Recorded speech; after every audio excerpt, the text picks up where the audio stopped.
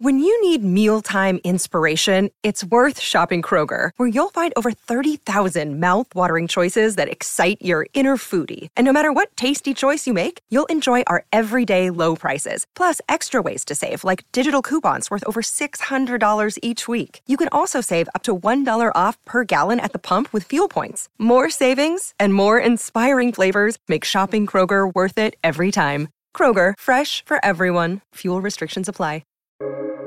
Welcome to the New Books Network. The first thing Lola noticed upon impact was that she had lime green paint under her fingernails, and in that instant, she couldn't remember why. The second thing was that her car was still in motion, even though she was no longer driving it. This is G.P. Gottlieb, host for New Books in Literature, a podcast channel on the New Books Network. Today, I'm talking to Joan Schweighardt about her latest novel, Under the Blue Moon. Set in Albuquerque, New Mexico, the book opens with Lola, a dog trainer and groomer, having been T-boned outside a homeless shelter. She's in a daze until she sees someone enter the shelter wearing a zipped-up jacket. It's hot outside, and Lola worries that he might be up to no good. Hands pull her out of the smoking car, and she watches police pursue the driver of the car that hit her. Lola is in her 50s, disappointed in where life has left her, alone with only a chatty neighbor to care about her. Meanwhile, Ben is an architect, down on his luck and forced to sleep when he can in that same homeless shelter. The problem is trying to sneak his aging cat in and out of the shelter.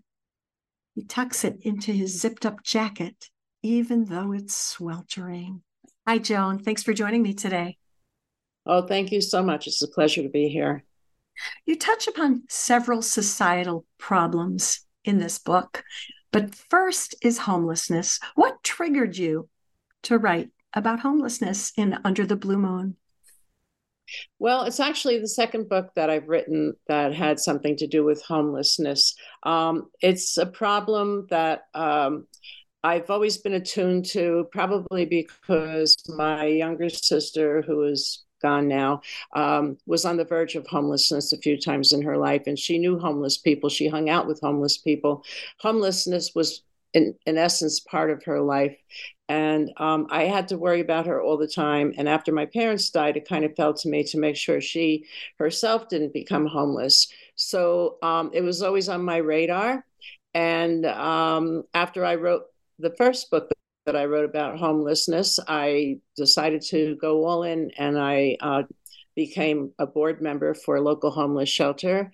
And after that, that didn't work out as well as I hoped it would. It was a lot about finance, and I don't have a head for numbers. But anyway, after that, I started doing some fundraising for a homeless shelter, the same shelter.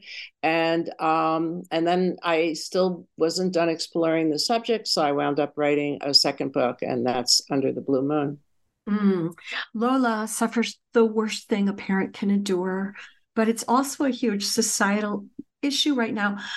My own family is going through the heartache of two young adults who took their own lives. How did you decide to make your character go through such pain? I kind of wanted to have Lola and Ben, the homeless guy in my book, on parallel paths. And I wanted them to both be really suffering, but in very different ways, so that I could kind of compare. You can appear to have it good and really have all these dark secrets in your life and be carrying a lot of pain and a lot of regret, or you can be homeless and you're very obviously carrying a lot of pain and regret because you don't know where you're going to sleep that night. So having the two of them on parallel paths that intersect every now and then seemed like a good way to really explore having a life that you're not happy living and what you might be able to do about it. Mm-hmm. You open the novel with a car accident. Without giving anything away, Lola gets off easy, but the other driver, the driver who hit her, does not. Why does Lola feel the need to visit the driver's family? I think that's just part of who she is. She is very connected to what happened that day. If the guy hadn't run and been pursued by the police and been shot, he would still be alive. So somehow in her mind, it's kind of her fault. And she isn't able to release that idea. So against the better judgment of her best friend who lives across the street from her, she decides that she'll go and visit the mother. And also, I think because she lost a child and now this mother lost a child. So there's a connection there too. So she decides that she's going to visit the mother. Mm-hmm. So another theme in this novel is the concept of luck or chance. Luck or chance play a starring role, really, hence your title, Under the Blue Moon. Can you say more? Yeah, I like the way luck works. I like the way serendipity works. And I've seen serendipity work in my life, not always when I wanted to, but nevertheless, I've seen it at work, and enough times that I think that serendipity is just floating all around, and sometimes it lands on you, and it's a real thing. So I wanted that to be one of the things that Lola and also Ben at a different time decide to trust in as something that might kind of shake them out of the lives that they're living and open up new possibilities to them. Mm-hmm. So that's something I think I write about a lot. Yes. Both of them experienced difficult, heartbreaking moments that changed the course of their lives. And there's no solution to being in the wrong place at the wrong time, is there? So, but I'm thinking about Ben here. He's obsessed with the small things that might change his luck.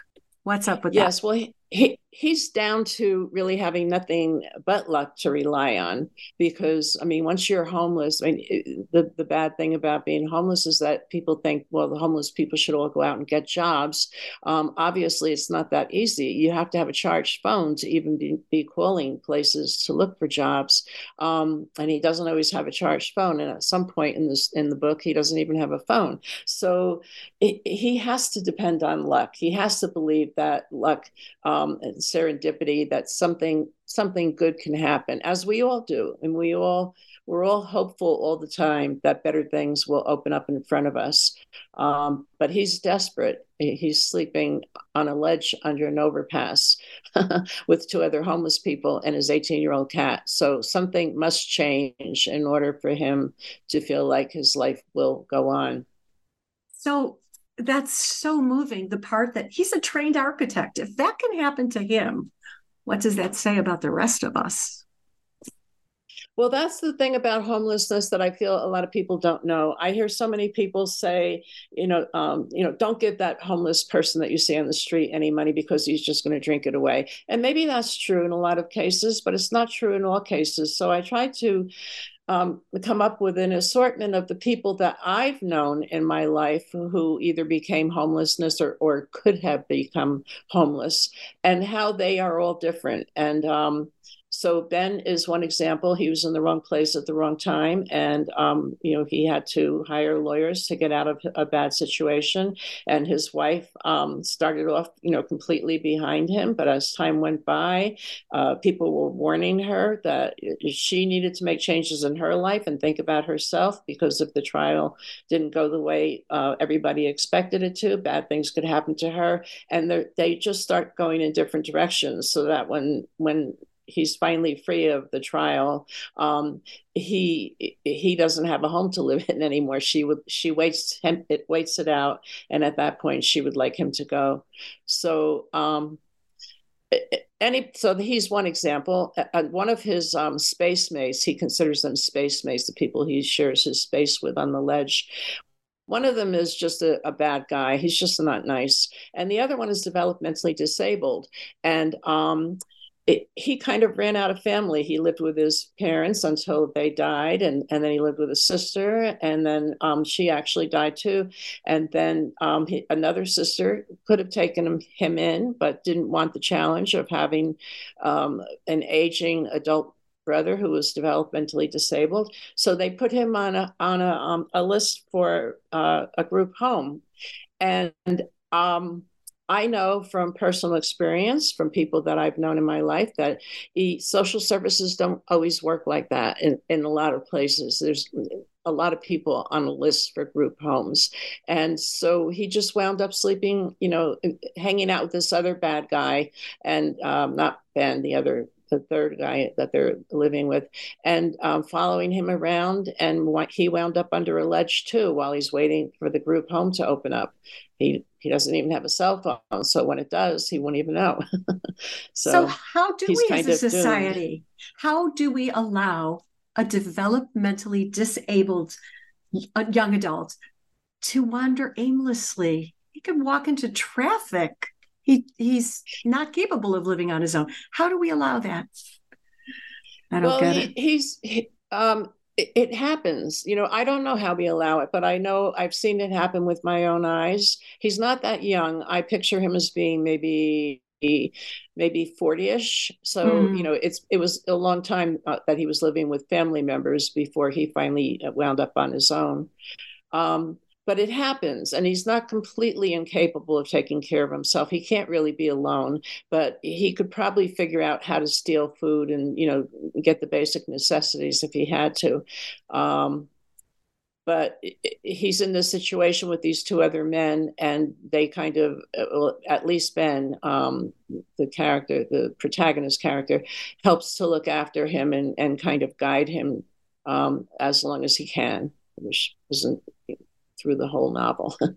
So the bad guy isn't so bad because he's keeping an eye on the disabled character.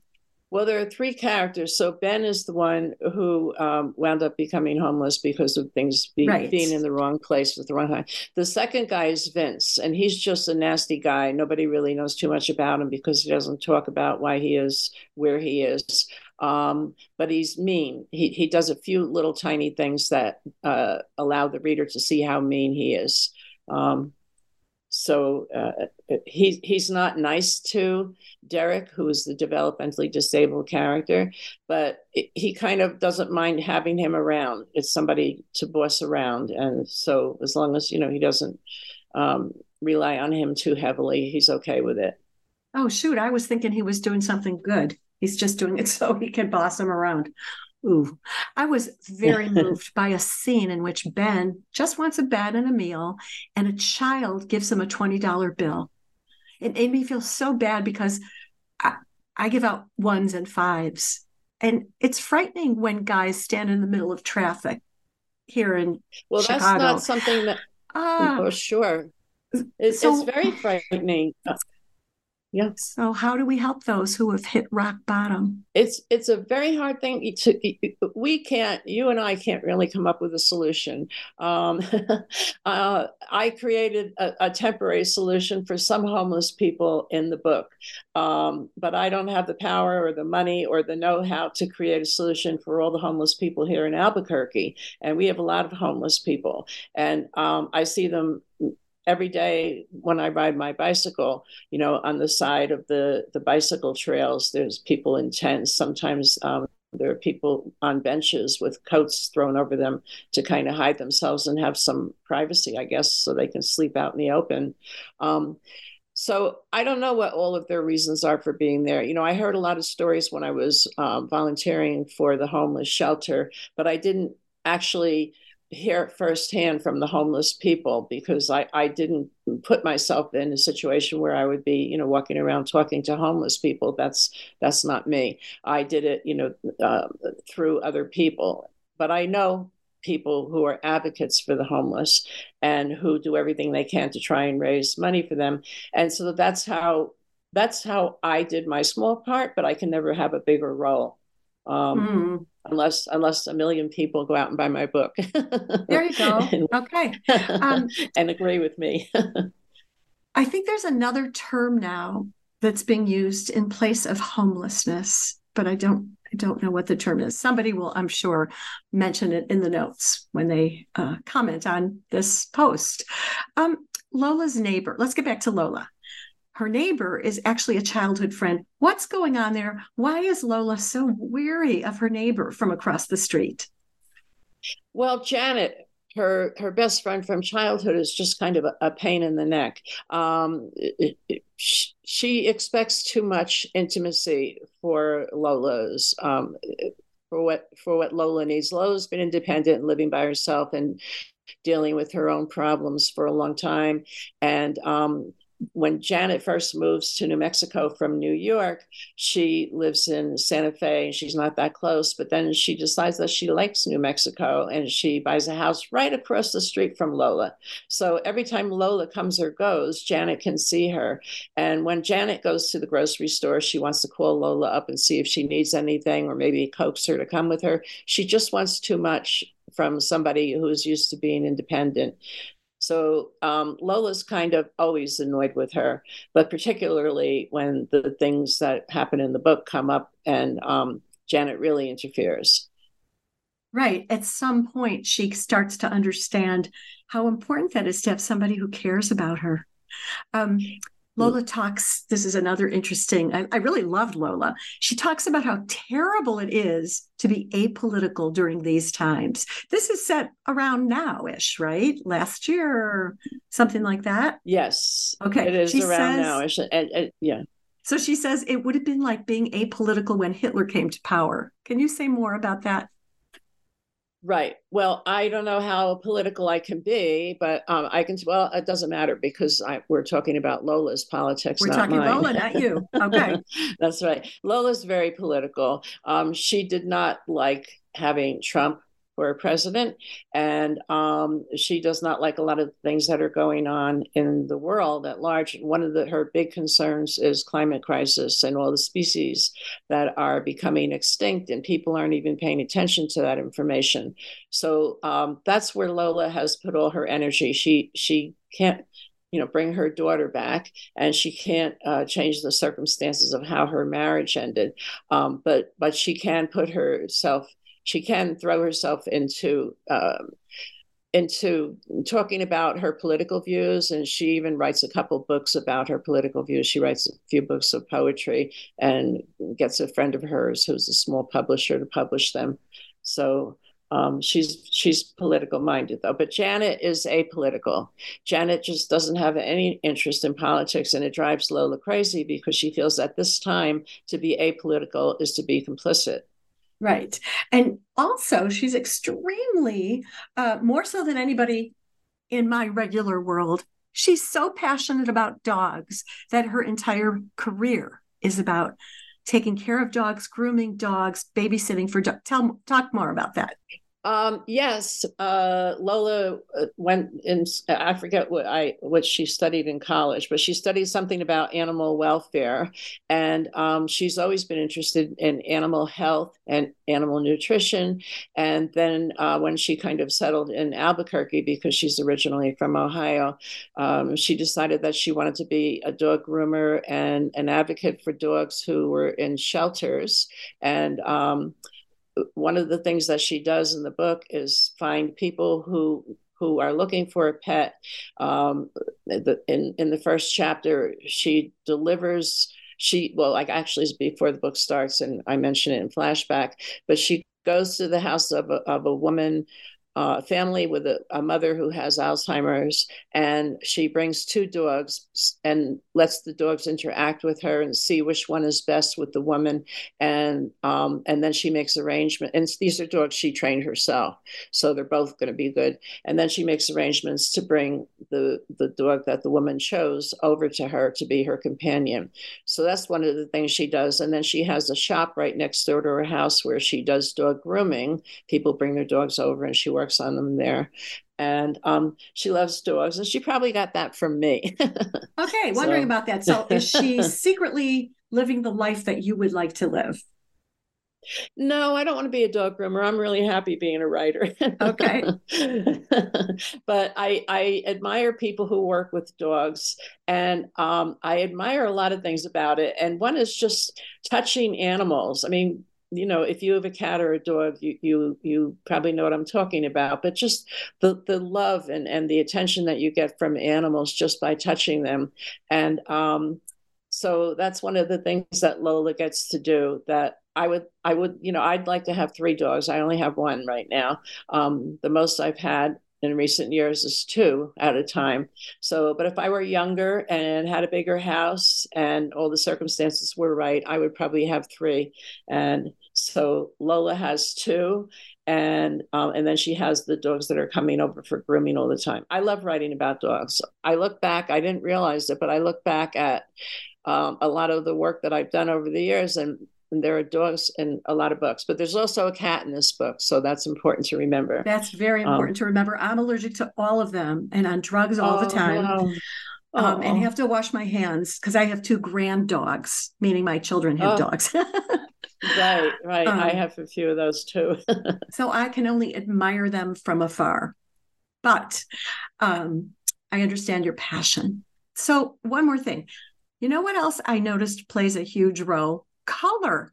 The color of the perp's car, the color of the painted furniture Lola makes with Janet. What's your thought about that?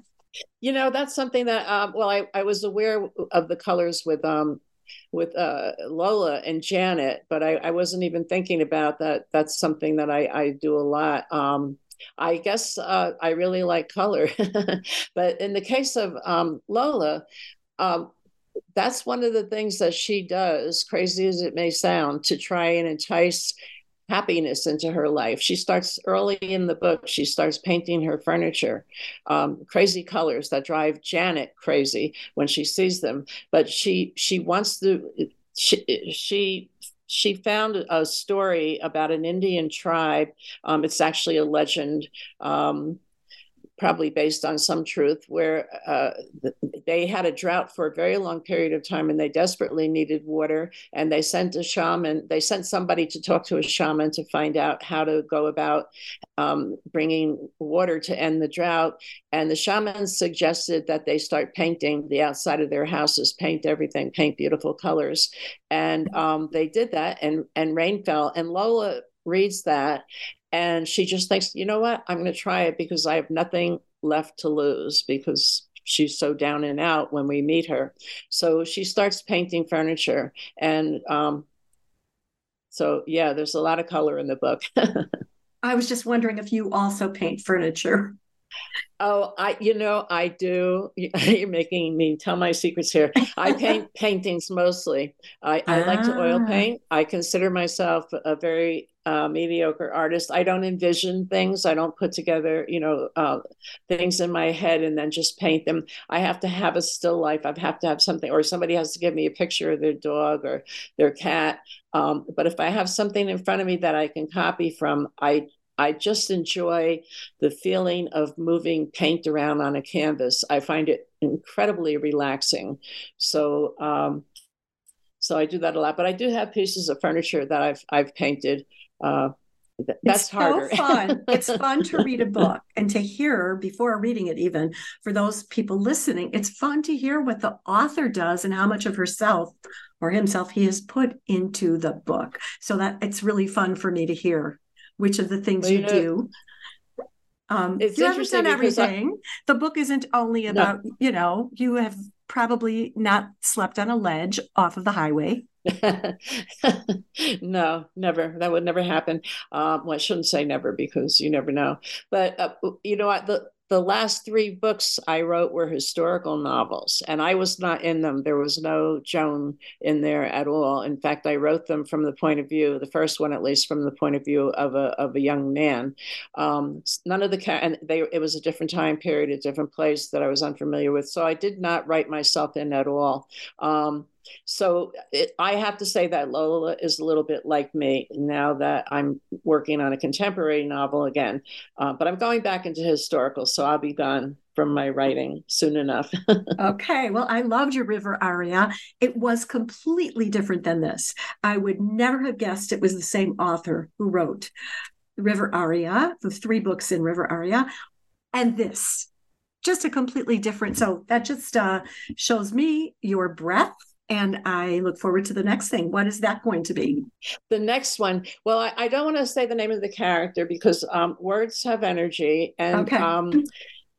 But it's somebody who lived 300 years ago, a little bit more than 300 years ago. And I found out a little bit about her life, and also that there are enough gaps in her life and what we know about her, that I could fill it in with fiction. And in fact, there's one big stretch of time where nobody really knows what she was doing. So the fiction light went on in my head, and I started writing about her. And I'm probably about halfway through that book.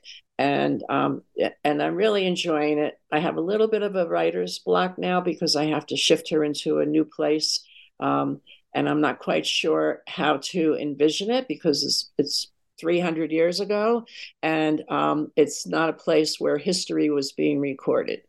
And we know for sure that she does not paint furniture, and she's not a dog groomer, right? No, she's not.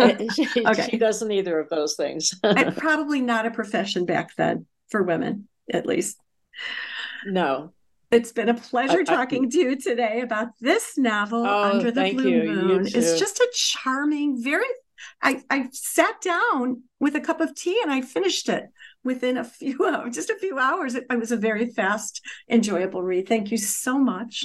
And I wish you the best.